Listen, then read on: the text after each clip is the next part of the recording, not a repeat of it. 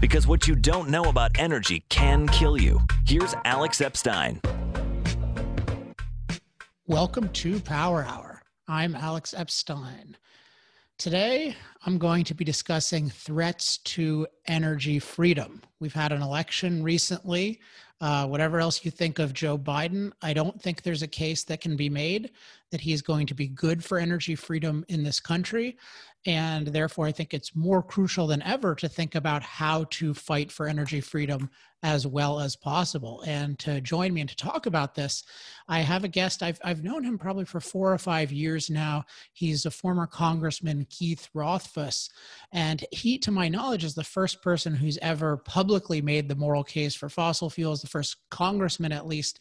He presented some data from my book. So we got in touch several years ago, and he's always been an insightful guy on political matters, energy freedom matters. So I thought I would bring him on, and he could help enlighten me and enlighten all of us. So Congressman Rothfuss, welcome to Power Hour. Alex, good to be with you today. Thanks for having me on. Oh yeah, From my pleasure. Snowy Western Pennsylvania today. So. Yeah, it's amazing how technology can unite our disparate climates. All right, so I wanted to start off a little bit with your backstory. What prompted you to run for Congress in the first place? And when did you run for Congress, I should also add?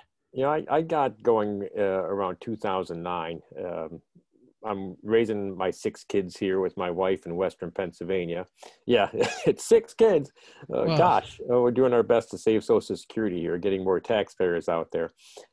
It's good that you believe in my philosophy. Otherwise, you'd be really evil for having all those kids. We'll talk about that later in the hour, because you have, again, in this context of climate, you have a lot of people saying they don't want to have kids because they're afraid.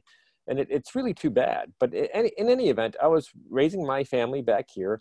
The Obama administration came in 2008. You know, I had lived through the Clinton years. I wasn't too concerned that Obama had gotten elected. It was a big landmark, first African-American president. There was a sense of optimism at the time with him. I did not vote for him, to set the record straight there. I supported McCain in that election. But I thought that the Republicans, frankly, had done such a poor job in the 2000s with managing the debt that there wasn't much that Obama was going to be able to do. He was coming with these big plans, but the first thing he did in February of 2009 was this $800 billion stimulus, which was all going to be borrowed money, on top of the $700 billion TARP bailout, on top of the hundreds of billions of dollars of deficits that the Republicans had run up during the 2000s. And I became very alarmed immediately that he didn't care about the debt, notwithstanding what he said during the campaign about being concerned about the debt. And I'm looking at my 6 kids, and the national debt stood at about $10 trillion back in those days. And it turns out those might have been the halcyon days when you look at what's happened to the debt since then. In any event, that was a concern then. It remains a concern now. It guided some of my votes in Congress, particularly on the spending side. But I ran in 2000, or got my dander up, I guess, as it were, in 2009, and started to put a campaign together in the fall of 2009, sensing that the Republicans were going to do very well in the 2010 midterms. So I threw everything I had at it. I ran against one of these blue dog Democrats, came up about 1% short in that election in 2010, kept my powder dry and came back in 2012 and was able to get elected in 2012. Basically, it was a concern about the debt, concern about freedom. We're going to talk about energy freedom in this hour, but there's healthcare freedom that was at stake then. It remains at stake now. There's education freedom.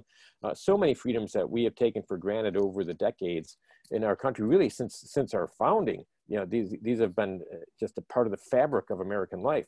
This notion of freedom and being able to make something of yourself without having these prescriptions coming down from Washington, D.C., micromanaging every aspect of your life. So yeah, the debt, freedom, opportunity, restoring our fundamental values that this country was founded on, the right to life, liberty, the pursuit of happiness. You go right to our founding document, the Declaration of Independence, and those all animated my run for Congress back in 2010. Yeah, unfortunately, some of those are temporarily out of fashion among many Republicans. I mean, you mentioned the debt, but another thing I've noticed is just the term freedom is not used all that frequently anymore as a value. And I think part of, there's whole questions about, discussions of Donald Trump just become so polarized and people just being like, oh, it's an angel, oh, it's the devil, that kind of thing. But I think the one attribute of him that Republicans should think about is just that, I think he very much had the view that kind of, I'm an entrepreneur, I make good deals, I'm a smart guy, and like, I'm going to kind of manage the economy as sort of an entrepreneur. But there's a view of like, well, it's kind of okay if I tell this industry to do this and this industry to do that, versus the view that no, that my core job is to liberate everything, to have really clear rules, and then to stay out. And so I'm glad to hear you talk about those values, because I agree. For me, energy freedom is the freedom that I focus on, but professionally, but as a citizen, all of those freedoms are valuable. But since we are talking about energy freedom, when you were in Congress, what did you do in relation to energy freedom? Because again, I came across you, I think you probably messaged me and you showed me that there was this video of you having a chart from the moral case for fossil fuels. Yeah. And to me, that came from nowhere. But tell me about how you approached energy freedom. Again, you have the backdrop of, you have certain folks in this country, and it's not a few, it's quite a few. A lot of them populated around Washington, D.C. actually, and at the academic institutions across this country, that they think if we just get the policy right, we're going to have utopia. I think one of the fundamental differences between the progressive worldview and the conservative worldview is, look, conservatives understand that it's an imperfect world. We will take measures to mitigate against the harmful effects that are out there. We're never going to get to perfect, but there are bureaucrats and people at places, maybe they breed them at the Kennedy School of Government, where they think if we just get the policy right, everything's going to be perfect. So we'll come up with a perfect healthcare plan that's going to lower your cost by $2,500. I mean, if you like your plan now, you can keep it. If you like your doctor, you can keep it. Look, we know what the perfect tax rate's going to be, so we're going to put that tax rate out there. And we know what the right mix of regulatory, the right regulatory framework for financial services are. So we're going to impose all of these new regulations on the financial sector. Oh, and then we lose sight that a lot of people aren't going to have access to financial services anymore, or we're going to lose sight that people's healthcare is going to go through the roof and they're actually going to lose their plans. And in the context of energy, look, it's always those at the margins who are going to be impacted more, the more regulations you put out there. I remember when Barack Obama in 2008 was running for president, he said electricity rates will necessarily skyrocket under his plan. That is a direct quote. Well, that's going to impact those on the margins the most, people living on fixed incomes, people who have low incomes, to expect them to pay an extra $5, $10, $20 a month because you're going to get energy now from a windmill as opposed to a power plant that's using fossil fuels or nuclear energy. Look, you make the point so brilliantly in your book. It's not a zero-sum game. We have had tremendous wealth creation, tremendous health improvements, tremendous standard of living improvements because of what energy has been able to do for us. And here I live in Western Pennsylvania, which is at the crossroads of so many aspects of energy. We have the nuclear industry, Westinghouse Electric, really all the scientists, the engineers here, pioneering here decades ago. Coal, going back, a legacy fuel. That really built this country in the 19th and first half of the 20th centuries. Now we have natural gas, Marcellus coming online 20 years ago, and multiple layers of shale underneath us, where we have really a supply that will go on for centuries. They used to talk about peak oil or peak gas or peak coal. Look, we have tremendous resources in our country. We should be using them. We should be using them responsibly, prudently.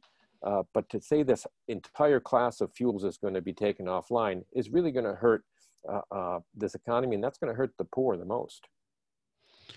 So that makes sense in terms of your views. When you were in Congress, what were you doing to advocate for these views? Because again, I saw you pretty prominently advocating for these views. Yeah, we obviously we're going to be working, trying to influence members at the Environmental Protection Agency. We have a subset of power plants here in Western Pennsylvania. I was advocating on behalf of, it's a really untold success story of what industry can do to help clean up the environment. All over Pennsylvania, we have piles of what's known as waste coal.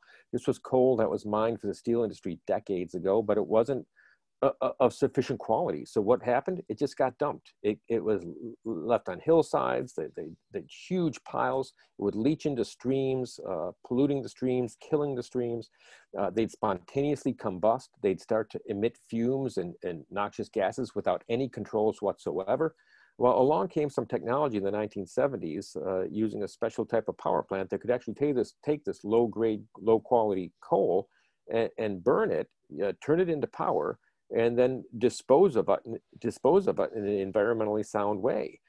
At the same time, they're cleaning up these piles that would be spontaneously combusting or leaching into streams. And you should see the transformation of these landscapes out there, where you now have beautiful fields with deer grazing that were once moonscapes, and rivers and streams that have come back to life and that have fish. Well, with the EPA coming along with its one-size-fits-all rules, blanketing every single power plant, it was going to have the effect of shutting down this small number of power plants. So I sought to customize the emission standards for these particular plants because of the benefit that they were bringing to the environment. I passed something called the SENSE Act, the Satisfying Energy Needs While Saving the Environment, three consecutive Congresses in the House of Representatives. Unfortunately, the Senate never took it up, but the good news is that the EPA looked at that work and they were able to adopt that legislation through a regulation. And so now those power plants are going to continue to provide energy, continue to clean up the environment, and continue to provide hundreds of good-paying middle-class jobs. And I do get concerned when I see a change of administrations that could potentially happening. The Electoral College has not met yet, so we don't have the official action being done where Biden would be coming in. But if a Biden administration comes in with the same mindset that the Obama administration comes in, I have a lot of concern about one-size-fits-all solutions coming from the crowd. Because again, this is many individuals who have lived their lives in government, lived their lives in academia. They think they can create this utopia if we just get the right mix, and then everything seems to fall apart and you go back to negative growth or slow growth. I want to talk about the upcoming administration in a minute, but I just have personal curiosity. So what was the context in which you presented that data from the moral case for fossil fuels? That was, you mentioned that to me as we were getting ready for this call. And I did not know that I would have been the first person to cite your work in the House. But we have these things called special order hours that happen at the end of the day, where members can pretty much get up and talk about events of the day, issues of concern to them. You'll see it very often on C-SPAN in the evening. One or two or half a dozen members get up and talk about a particular issue. And this was at about the time when the Obama administration was in Paris negotiating the Paris Climate Accord. And my concern was that the positive side of what cheap, abundant energy has done for humanity was not getting out there. And that it was, again, this crusade to shut down the American energy industry. And what came out of Paris really was a travesty. When you let China continue to pollute to 2030 and to continue to increase its emissions while tying down the United States economy, if that's not a fast track path for jobs to go to China, I don't know what is. Here's another one: raising taxes on American businesses, which is what Biden has promised to do. We passed our Tax Cuts and Jobs Act a couple of years ago, and what we did was we lowered tax rates for American businesses so that they're competitive in the global marketplace. But if Biden wants to come in and raise taxes on American businesses, and he's proposing rates that will put American businesses at higher tax rates than businesses in China, communist China. He wants to tax businesses in America higher than the communists in China tax their businesses, higher than taxes on Mexican companies. These are our global competitors. And we want to make sure that we have the mix of competitive policies that are going to allow our companies to succeed. One of the pieces of legislation I championed, it wasn't that one that did not get through, was called the Fair Burdens Act, which was a piece of legislation that said, before you hobble the American economy with all these new regulations, make sure that the same regulations are being applied to companies in China, being applied to companies in India.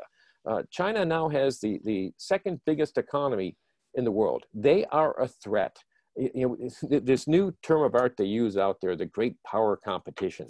It sounds somewhat benign. there's nothing benign about the Chinese government. They're out to win. They want to establish themselves as the global hegemon. They are taking every step they can to get there. They cheat on trade deals. They steal our intellectual property. They build up an industry, and then they're mercantilist about it. And they've created vast sums of wealth in that country to our detriment. So again, I'm concerned with a change in administrations that Biden would usher in a more accommodationist approach towards China and let China have really unlimited emissions through 2030. Biden talks about he's going to hold China, to the Paris Climate Accord.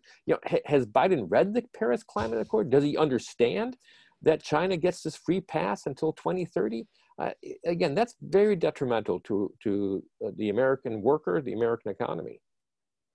Yeah, I would just say my own views. I think China was smart. I think the Paris Climate Accord gave people basically unlimited discretion to commit to nothing, and so I admire the countries who committed to nothing in terms of CO2 emissions. I don't think.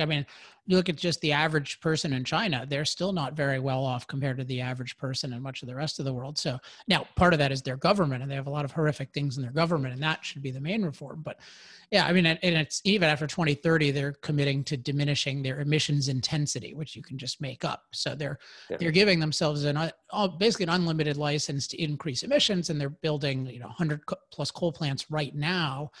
And I think they should. But I think it's like for us, if people are concerned about a global phenomenon like CO2 emissions and CO2 levels, you cannot just sacrifice. It's particularly perverse to sacrifice American well-being when you're just transferring the emissions to China, and then we're paying them to use fossil fuels to produce things, and then use fossil fuels to ship them to us. So I don't think Biden has a clue about a lot of this stuff. Unfortunately. Let's talk for a minute about pre-Biden, though. So we had the Obama administration, I think, was overwhelmingly anti-energy. President Obama ran on a platform not only of under my cap and trade system, electricity rates will necessarily skyrocket. He also ran on, I'm going to end the tyranny of oil. Now, in fact, what happened was he wasn't aware of, this is my narrative at least, he wasn't aware of fracking, and therefore his administration wasn't savvy enough to ban it and to stop it, which I think there's a good chance they would have tried to do had they been aware of it. And so basically we had this amazing revolution in this country, which Obama then later took credit for. He said, I have the quotes on energytalkingpoints.com, I think in the fracking entry, but it's something like, this revolution, this America being the world's oil producer, that was me, folks. I think that's what he said. But the thing I want to stress is there was an anti-energy philosophy, but it wasn't as big a cultural issue. And I think there wasn't as much thought about concretely how to oppose energy. And so then I think there was, under Hillary Clinton, there was the potential to do a lot worse. But now what we had then is we had Donald Trump, who was much more, in my view, pro-energy, pro-fossil fuel. So just talk a little bit about some of the changes that he made, because that's going to have a lot of bearing on what Biden is going to try to change back and even change further in the opposite direction. Again, you look at things like withdrawing from the Paris Climate Accord. You look at things like drilling up in ANWR, up in Alaska, which we had been trying to do for 40 years, trying to get a policy change out of Washington, D.C. We actually achieved that in the Tax Cuts and Jobs Act. The idea that America would be producing more energy than it consumes and being a net exporter of energy. These are all good things. Being able to take our natural gas and liquefy it and get it to Eastern Europe so that they don't have to depend, or even Western Europe, so that they don't have to depend on Russia. All the charges about Russia, it was President Trump who was building up the American energy industry to the detriment of the Russian energy industry, and to find markets for American energy so that we could support our allies, particularly Poland, places in countries in formerly behind the Iron Curtain, and to continue to support them. Taking a look at the costs of regulation, understanding that if you put on a regulation, it's not a zero-sum game. There's a cost in jobs to that. And I think the Trump administration was much more sensitive. Look, everybody wants to have clean air, clean water, good environment. We've made tremendous progress over the decades. I think we're even ahead of the metrics under the Paris Climate Accord, largely because of the natural gas revolution. But all that would stop under a Biden administration. So I think I think Trump had a more realistic view of how American markets work. He understood that you want choices in energy out there in the country. Let the market address some of these issues. At the same time, we're going to continue to enforce policies that give us clean air, clean water. So then let's jump right into Biden. So if we look at, I mean, obviously things like Paris Climate Accords, but what do you expect to be if we look at the first 100, 200, 300 days? What do you expect, not just Biden, but allied Democrats in Congress to be doing to attack energy freedom from the get-go? Well, you know, one thing I noticed today, the majority leader put out his calendar for next year. There's, I did the math. There's 252 work days, Monday through Friday, in 2021. Well, guess how many of those 252 days Congress is actually going to be scheduled to do votes? How many? 101. Oh, so, that's good. While your local grocery clerk is there, and you hope, but unfortunately, what that means is it empowers the leadership. It empowers the leadership to put together these gigantic bills that end up becoming messaging bills. They end up becoming party line votes. There's rarely an opportunity to offer any kind of substantive amendment to these things. It's a symptom of how fundamentally broken the legislative process is. The legislature continuing to defer to the executive branch and the executive branch agencies. So I suspect very little to be done, particularly should the Senate remain in Republican hands. I think you're just going to have more of the same of what we had the last couple of years. And you're going to see these big bills come out. There'll be something akin to the Green New Deal that the progressives in the House will put together. They'll pass some very aggressive, very expensive bill out of the House of Representatives that, frankly, if it was enacted, would do nothing except slow down the economy. You take a look at, go back to Obama's Clean Power Plan that would have lowered global temperatures by 2/100ths of a degree at a tremendous cost. Rather than focusing on adaptability, on mitigation, ways to live with a changing environment, which is what really we should be doing. So really, all the focus, I think, over the next couple of years is going to be on what a new administration might achieve through the regulatory process, and they can do a lot of damage. And so I'd expect to look a lot of action in court over regulatory agencies trying to do things. There's going to be some developments on the Supreme Court. There's something known as the Chevron deference doctrine that the court has had over the decades that has given regulatory agencies the ability to have a lot more deference with respect to their pronouncements on regulations. That has come under increasing criticism.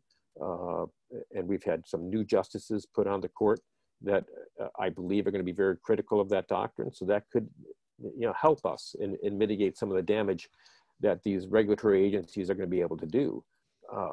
But I would expect a lot of the action is going to come out of not just the EPA, every single agency. You have Janet Yellen, who has been nominated for Treasury Secretary, talking about making climate change one of her issues. And I remember when Janet Yellen was on the Federal Reserve, chairing the Federal Reserve, she came before the committee and she was flabbergasted in the mid 2000s about why the economy was not growing, because they kept on doing all these tricks at the Federal Reserve. We had all the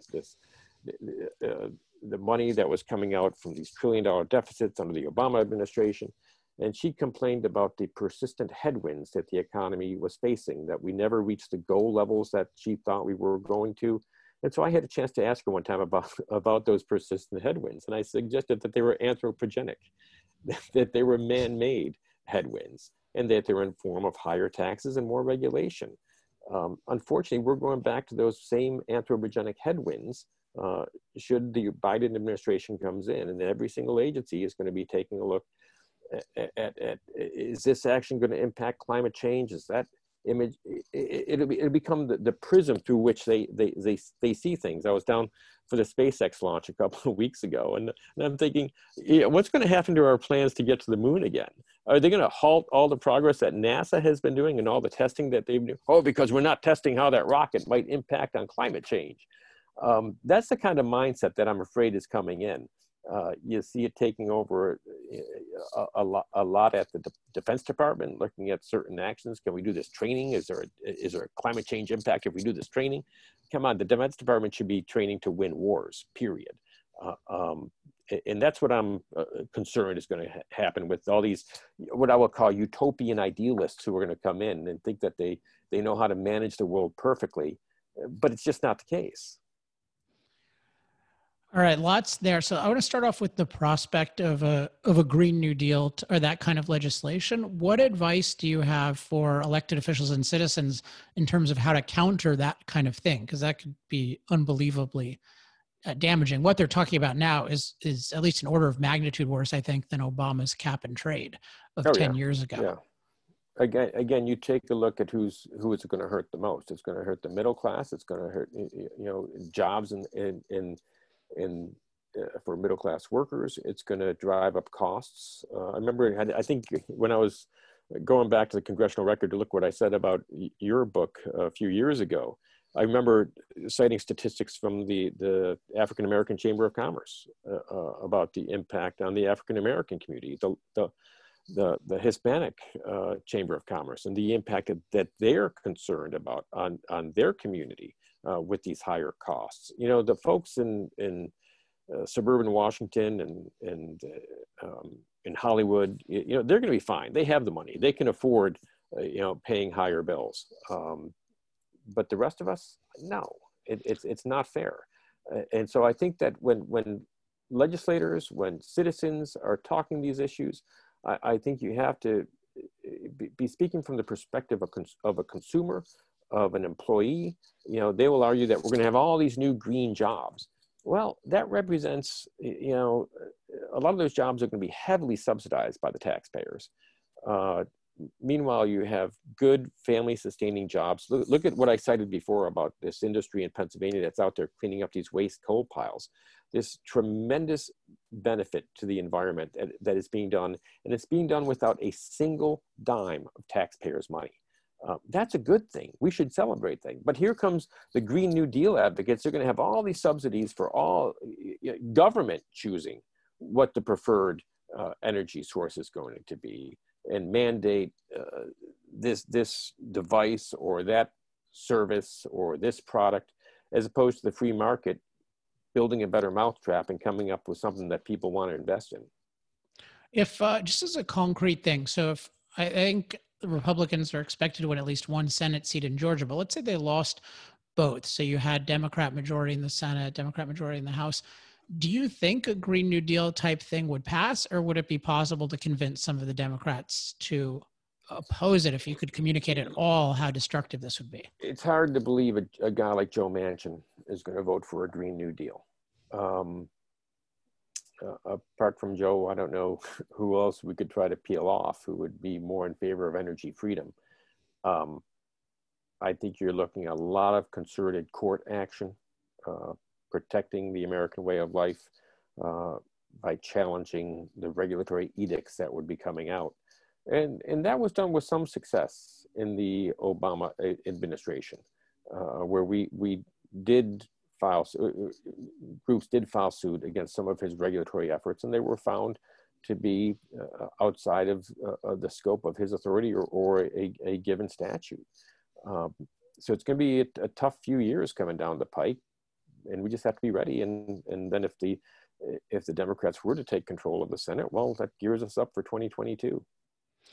So I want to ask about the regulatory stuff, because as you mentioned, there's just this increasing trend toward Congress not making laws and rather having these open-ended statutes than then regulators. I mean, it's a government of men, not of laws, which is the reverse of the vision of this country. So you mentioned lawsuits, and so that makes sense. But one of the things I noticed about the lawsuits during the Obama administration is there's very little public engagement, and often it's viewed, say the Clean Power Plan.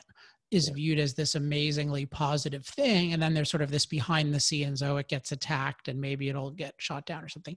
What is it possible for either congressmen or more broadly the public to get more involved in publicizing these issues? Will that affect at all the regulatory expansion? Because it seems insufficient to just kind of hope that the courts deal with things well. No, you have to be out there advocating for these positions. You know, when they were meeting for the Paris Climate Accord agreement, I was there on the House floor with other members from Pennsylvania, advocating for the freedom of the American energy sector. I think Newt Gingrich utilized that tactic very well in the early 1990s prior to the 1994 takeover, where you're allowed to go to the House floor and pretty much say whatever you want. It's a forum that we can get the word out. I think that people, when they go to their local Kiwanis meeting, their Rotary meetings, they need to be willing to speak up. Now, we've had this onslaught of miseducation over the decades. You talk to people in your own family, my family members who are, they've become alarmists over climate. Yet science doesn't show that that it's an existential threat. We've gone, from it being a concern to being a catastrophe to being something that's going to wipe out the planet. It's a profoundly anti-human movement. They view people as the problem. And as I said, starting out, mentioning my 6 kids, there are folks now who don't want to have a kid. Because they think that the kid's going to be a carbon footprint and harmful to the environment. What a sad worldview that is. It's not one of optimism, it's one of pessimism. Look, the human person is the greatest natural resource there ever was. I grew up actually in Western New York, and Jack Kemp was my congressman growing up. And he talked about this. It was a very positive view of humanity. And it's the human person that figures out how to cope with climate change, how to adapt. Look at the way Holland has been able to hold back the sea for centuries. At the beginning with very primitive technology. Why aren't we the world leader in levee technology? Why aren't we looking at seawalls? I think I recently over, is it in Venice, where they put some barrier up by the Adriatic to floodgates that would go up and down. And unfortunately, it took years to get that done and tremendous cost overruns. But we need to be looking at ways to mitigate the impact of sea level rise. That's something that we can be agreeing on, I would think, in an infrastructure package, as opposed to just shut down all of the American energy production. That's going to have a very detrimental impact, and the cost of which will far exceed any benefit. I've read the reports about the cost of things like the Green New Deal running into the trillions of dollars, and then you're going to lower global temperatures by what, 0.5 degree? That's it? Yeah. I mean, just one quick comment about those kinds of things, because I think it's the tendencies to dramatically underestimate the damage. And just to take a small case study, take what's happened in California just with the blackouts that we've had. You can't really quantify the damage of even just frequent blackouts in financial terms. Like if you were to say, well, how much has Venezuela lost now that they've become a third world economy? Like you can't put that in dollar terms, because in part what happens is the dollars lose all value. The value of the dollar today depends on fossil fuels. Like it depends on a certain level of productivity. So, and we're really talking about fundamentally destroying our energy systems, including our electricity system, which if the Biden plan was actually implemented fully, it would do that. I mean, it'd be incomparably worse than California. We'd have a dysfunctional economy. We wouldn't be a first world country. I mean, I literally think that would happen if this was implemented. Now, I think what's going to happen is it could be partially implemented, but with an electric grid and with oil-powered vehicles, our mobile energy system, these are very fragile things. When they stop working for it, I mean, just think about New York, the power going out for a day or two. What happens when the supply lines are cut off for a day or two. People have no idea how much our way of life depends on a continuous flow of reliable energy. So I agree with everything you're saying. I just think that the concept, when people talk about, oh, it's $5 trillion or whatever, that doesn't capture what it means to lack reliable energy. Yeah. Let me turn to something else, because I still have a bunch more I want to ask you. So you mentioned on a couple of occasions you were able to advance legislation that didn't pass, but it still made a difference. At least in one of the cases, it had this regulatory impact. And so that's something I've become very intrigued by. As you know, I've had this effort called energytalkingpoints.com. And recently I've expanded it into Energy Talking Points on Demand, where I've started having weekly meetings with elected officials, which is really exciting. And one thing that's come up is, what are some positive things we could advocate? Like, and I have ideas around nuclear decriminalization or grid fairness. There's all kinds of rigging against reliable energy, even aside from the subsidies. What's your view of the value of advancing positive legislation, even if it doesn't pass? And are there any tactics we can learn from to do that effectively? We can't just look at the federal government too. You got to look at your state government. There are things happening at the state level. And so we have this initiative here with our very liberal Governor Wolf has been doing in Pennsylvania with respect to a regional. I call it the Reggie tax. Exactly, which is going to be, again, detrimental to Pennsylvania businesses. It's fun. I remember a decade ago suggesting to the then governor, what are we going to do to actually grow this Commonwealth? What are we going to do to grow the state of Pennsylvania so that we don't lose a congressional seat again? Well, redistricting is coming up next year. We're going to lose a seat again because we're not growing like the rest of the country is growing, because we keep on burdening our businesses with tax after tax after regulation after regulation. So to be on the lookout for initiatives with your state legislature, and to understand that they will have an impact on energy mix. This is one thing where the Trump administration was trying to get states to have more responsibility on this aspect, as opposed to having a one-size-fits-all mandate coming out of Washington, D.C. Let the states innovate. That's where we can see what states do it better, and one would hope that states would adopt things that are more efficient. Unfortunately, some states just don't get it. Look, New York State, for example, won't let you build a pipeline. New England is starving for Pennsylvania natural gas. Wouldn't it be great if we get a pipeline across New York State to get natural gas up into New England, so that Russian ships wouldn't have to unload their liquefied natural gas at a port in Boston, which actually happened.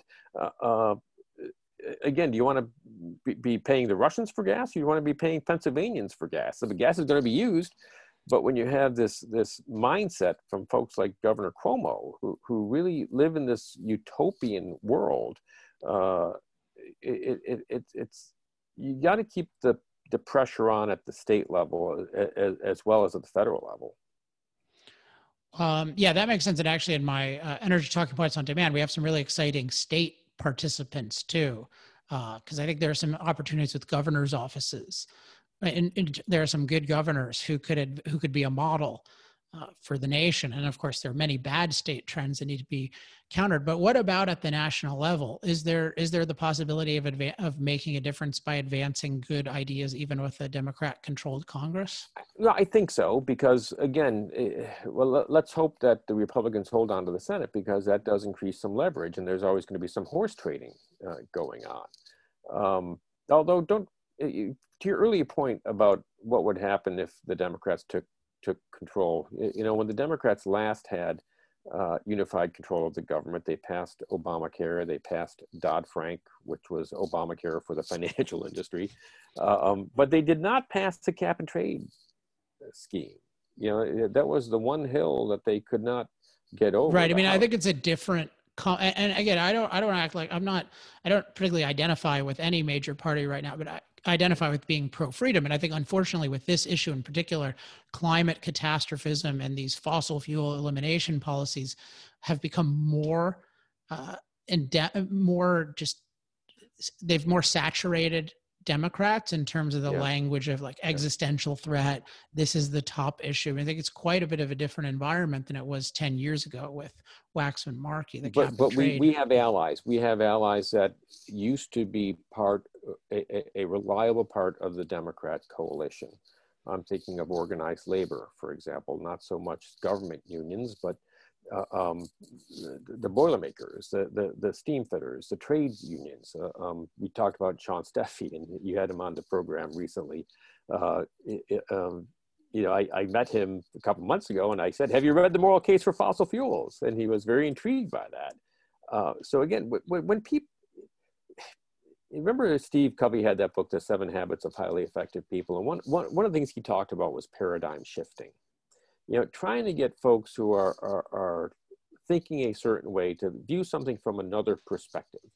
And so while the mantra has been for 20 years that fossil fuels are evil, they're bad, if you step back and take a look at the work you've done and say, well, wait a minute, let's acknowledge that we want to be good stewards of our environment, but have fossil fuels really been all that bad?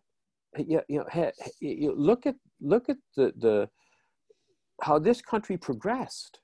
Look at the living standards. I think in your book you cite going from the average age of being 27 in 1800 to now over 80. It's close to that level of increase. Coincided with the development of this country and the development of cheap, abundant electricity. These are good things to be talking about, and the jobs and the opportunities that people have. Rather than having bureaucrats in Washington, D.C., where a couple both working at the high end of Washington in the government could be pulling down $400,000 a year between them, telling folks back in flyover country who, make a fraction of what they're making, what kind of energy they have to use or what kind of job they have to have. That's just not right. Okay, 2 more questions. Second to last question. So I've mentioned energytalkingpoints.com. I know you've taken a look at it a little bit. I'm curious what you think of that and any advice you have for me to try to make more of an impact in the next 2 years. Yeah, I think number one, keep doing what you're doing. I think that your work has been groundbreaking. It was refreshing when I came across your book because it really tied right in with my vision of the human person. And the concept of human flourishing, and getting people to appreciate that it's not all bad. Is the glass half full or is it half empty? I think the more you work with others, and look for partnerships, look at the trade unions, and look at maybe some areas where we could be partnering with people that might not think too much about energy. Look at the healthcare industry. We had this terrible situation going on with COVID, and the grave concerns we had at the beginning of the year with ventilators. Well, you need electricity to run ventilators. You need dependable electricity to run ventilators. You can't be in a situation where the hospital is running. Now, most hospitals, probably all hospitals, I would think, have some form of backup power supply and backup generator. Fossil fuel backup. Well, yeah, but God forbid they didn't. Keeping people alive on a ventilator requires electricity. And so looking for groups that could be really allies in this, looking for opportunities to challenge what has become orthodoxy, and it is crossed from being just opinion. There is a religious fervor that you see among certain folks promoting the climate alarmism, and I think understand that there are some who have just been fed this line and not had the opportunity to do some critical thinking about it, and to offer tools for people to think critically. Is it what they're saying, or is this some where are the interests here? Look at Solyndra. Look at the Solyndras of the world, which got into these government-funded and government-backed programs and walked away with millions of dollars and then went bankrupt. Where's the accountability there? So I would continue to do the work you're doing, look for ways to expand the audience, and maybe look for some unorthodox markets that you can be talking to. Awesome. Thanks for that. All right. Final question. What are you doing going forward? You're no longer in Congress, unfortunately, and I've been out for a little while. Yeah. Yeah. What are you planning to do going forward? And is there anything our listeners can get involved in? Yeah, I've been doing some consulting. A lot of members of Congress end up doing that, doing some board work, doing some volunteer work. Got reconnected with the family after being away so much. Still looking for ways, though, to be engaged, to do in the private sector what I tried to do in the public sector. Look for ways to promote a better world. Which is exactly what you're doing. We could not have the kind of progress that we need to have if we didn't have the energy sources that we do. And to be optimistic, yeah, we have a tremendous number of challenges in this country. This has been a very difficult year, economically, socially, with the protests, obviously the health issues. But as we come out of this, there needs to be a kind of shifting of rhetoric. And I see this so much from the left, this demonization of things, demonization of speech, demonization of thought. I'm sure that there are people who think that this podcast is demonic because we're defending the use of fossil fuels. That's really unfortunate. That's new in our politics, where you don't just have a disagreement, but you're basically accusing somebody of being evil and having evil intent for advocating a position that is really for hundreds of years been perfectly reasonable. So I think to have a little bit of patience with folks, to continue to advocate for the betterment of our society. Those are the things I would hope everybody should be looking at. And once you tone down some of the rhetoric, we might get there. But if you come in with the mindset, which again, the AOCs of the world seem to, that all this stuff is evil, well, it's hard to achieve something in that context. You just have to confront that with facts. Great. Final question. If anyone wants to contact you, if they want to work with you on anything, how should they contact you? Follow me on Twitter. I'm at Keith Rothfuss, at KEITHROTHFUS. And email address is simple. It's keith@keithrothfuss.com. Awesome. Congressman Rothfuss, thanks for coming on Power Hour. It's been fun. Good talking to you. Thanks again to Congressman Keith Rothfuss for joining me. Just going to do my usual wrap up. As always, if you have any questions, comments, love mail, or hate mail, email me at alex@alexepstein.com. I mentioned to energytalkingpoints.com. Check that out. There are some new entries now, 3 new entries actually that I just posted today. I'm doing this on Wednesday, December 2nd, and maybe there'll be more by the time that you listen to this if you listen to it later. So there's that. If you are in contact with any officials, or if you are one, or staff in Congress, in the Senate, or in governor's offices, encourage them to contact me at alex@alexepstein.com about Energy Talking Points on Demand. This is a weekly call plus messaging service that I am offering for free to elected officials and their staff. It's going really well so far, but we want way, way more participation. So please come to me if you're interested in that, or direct people toward me. Let's see what else. Well, speaking of Energy Talking Points, actually, let me switch subjects. I don't think I've talked about on the podcast yet. I have a new book coming out. Now, it's not coming out all that soon, but actually the Moral Case for Fossil Fuels 2.0 is no longer happening. There's actually going to be a brand new book. What happened was Moral Case 2.0 had evolved so much, and I was covering such different ground. It was totally rewritten and expanded that my agent and publisher said, no, this is a new book, needs to be a new book, promoted as a new book. So we are finishing that up right now. Title and other things will be announced soon, but hope you are excited about that. And that reminds me of what I was just going to talk about, which is I want to thank our accelerators, those of you who contribute to our research and development efforts and our promotional efforts. without that, there's no way this book would be as good as it is. I've been able to assemble an amazing research team, an amazing consultation team that have helped this book so dramatically. They've helped my thinking. All that research and consultation doesn't just help this book, it helps all my work. It makes my speeches better, my podcasts better, and certainly it's dramatically helped EnergyTalkingPoints.com and Energy Talking Points on Demand. So thanks so much to Accelerators.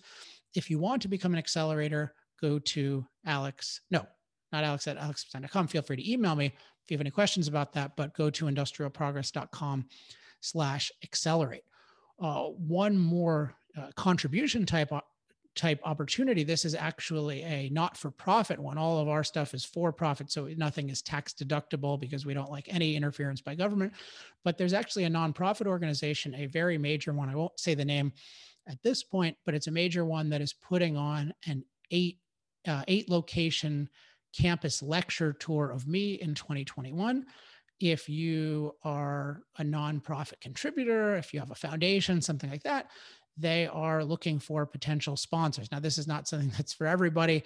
I think they're looking for people at the 10,000 and higher level. But if that happens to be you, or you know someone who might be interested, it's a really cool project. The organization has an amazing track record of boosting the profile of people and ideas. I'm speaking to them for a discount because I really believe in this tour, and I think it can have a huge impact. So if you're interested in supporting that, just email me, Alex at alexepstein.com, subject tour. Let's see, anything else to cover this week? Well, next week, I am going to have on a guest that I'm very excited about. He is a former professor. He is a professor at my former school, Duke University. His name is Adrian Bejan. He is a renowned engineering professor who has fascinating ideas about energy. And I wish I had learned about him and learned from him when I was at Duke, but I only took my engineering classes that I did take were not at his department. But I was introduced to him recently, really fascinating ideas. It's always cool to learn from new theorists who are studying similar things to what I am, but have their own unique perspectives. And this guy, Adrian Bejan, certainly qualifies. So be excited for that. And with that in mind, I look forward to talking to everyone next week. Until then, I'm Alex Epstein. This has been Power Hour. Power Hour. Life, liberty, and the pursuit of energy. Power Hour. The antidote to shallow thinking about energy issues.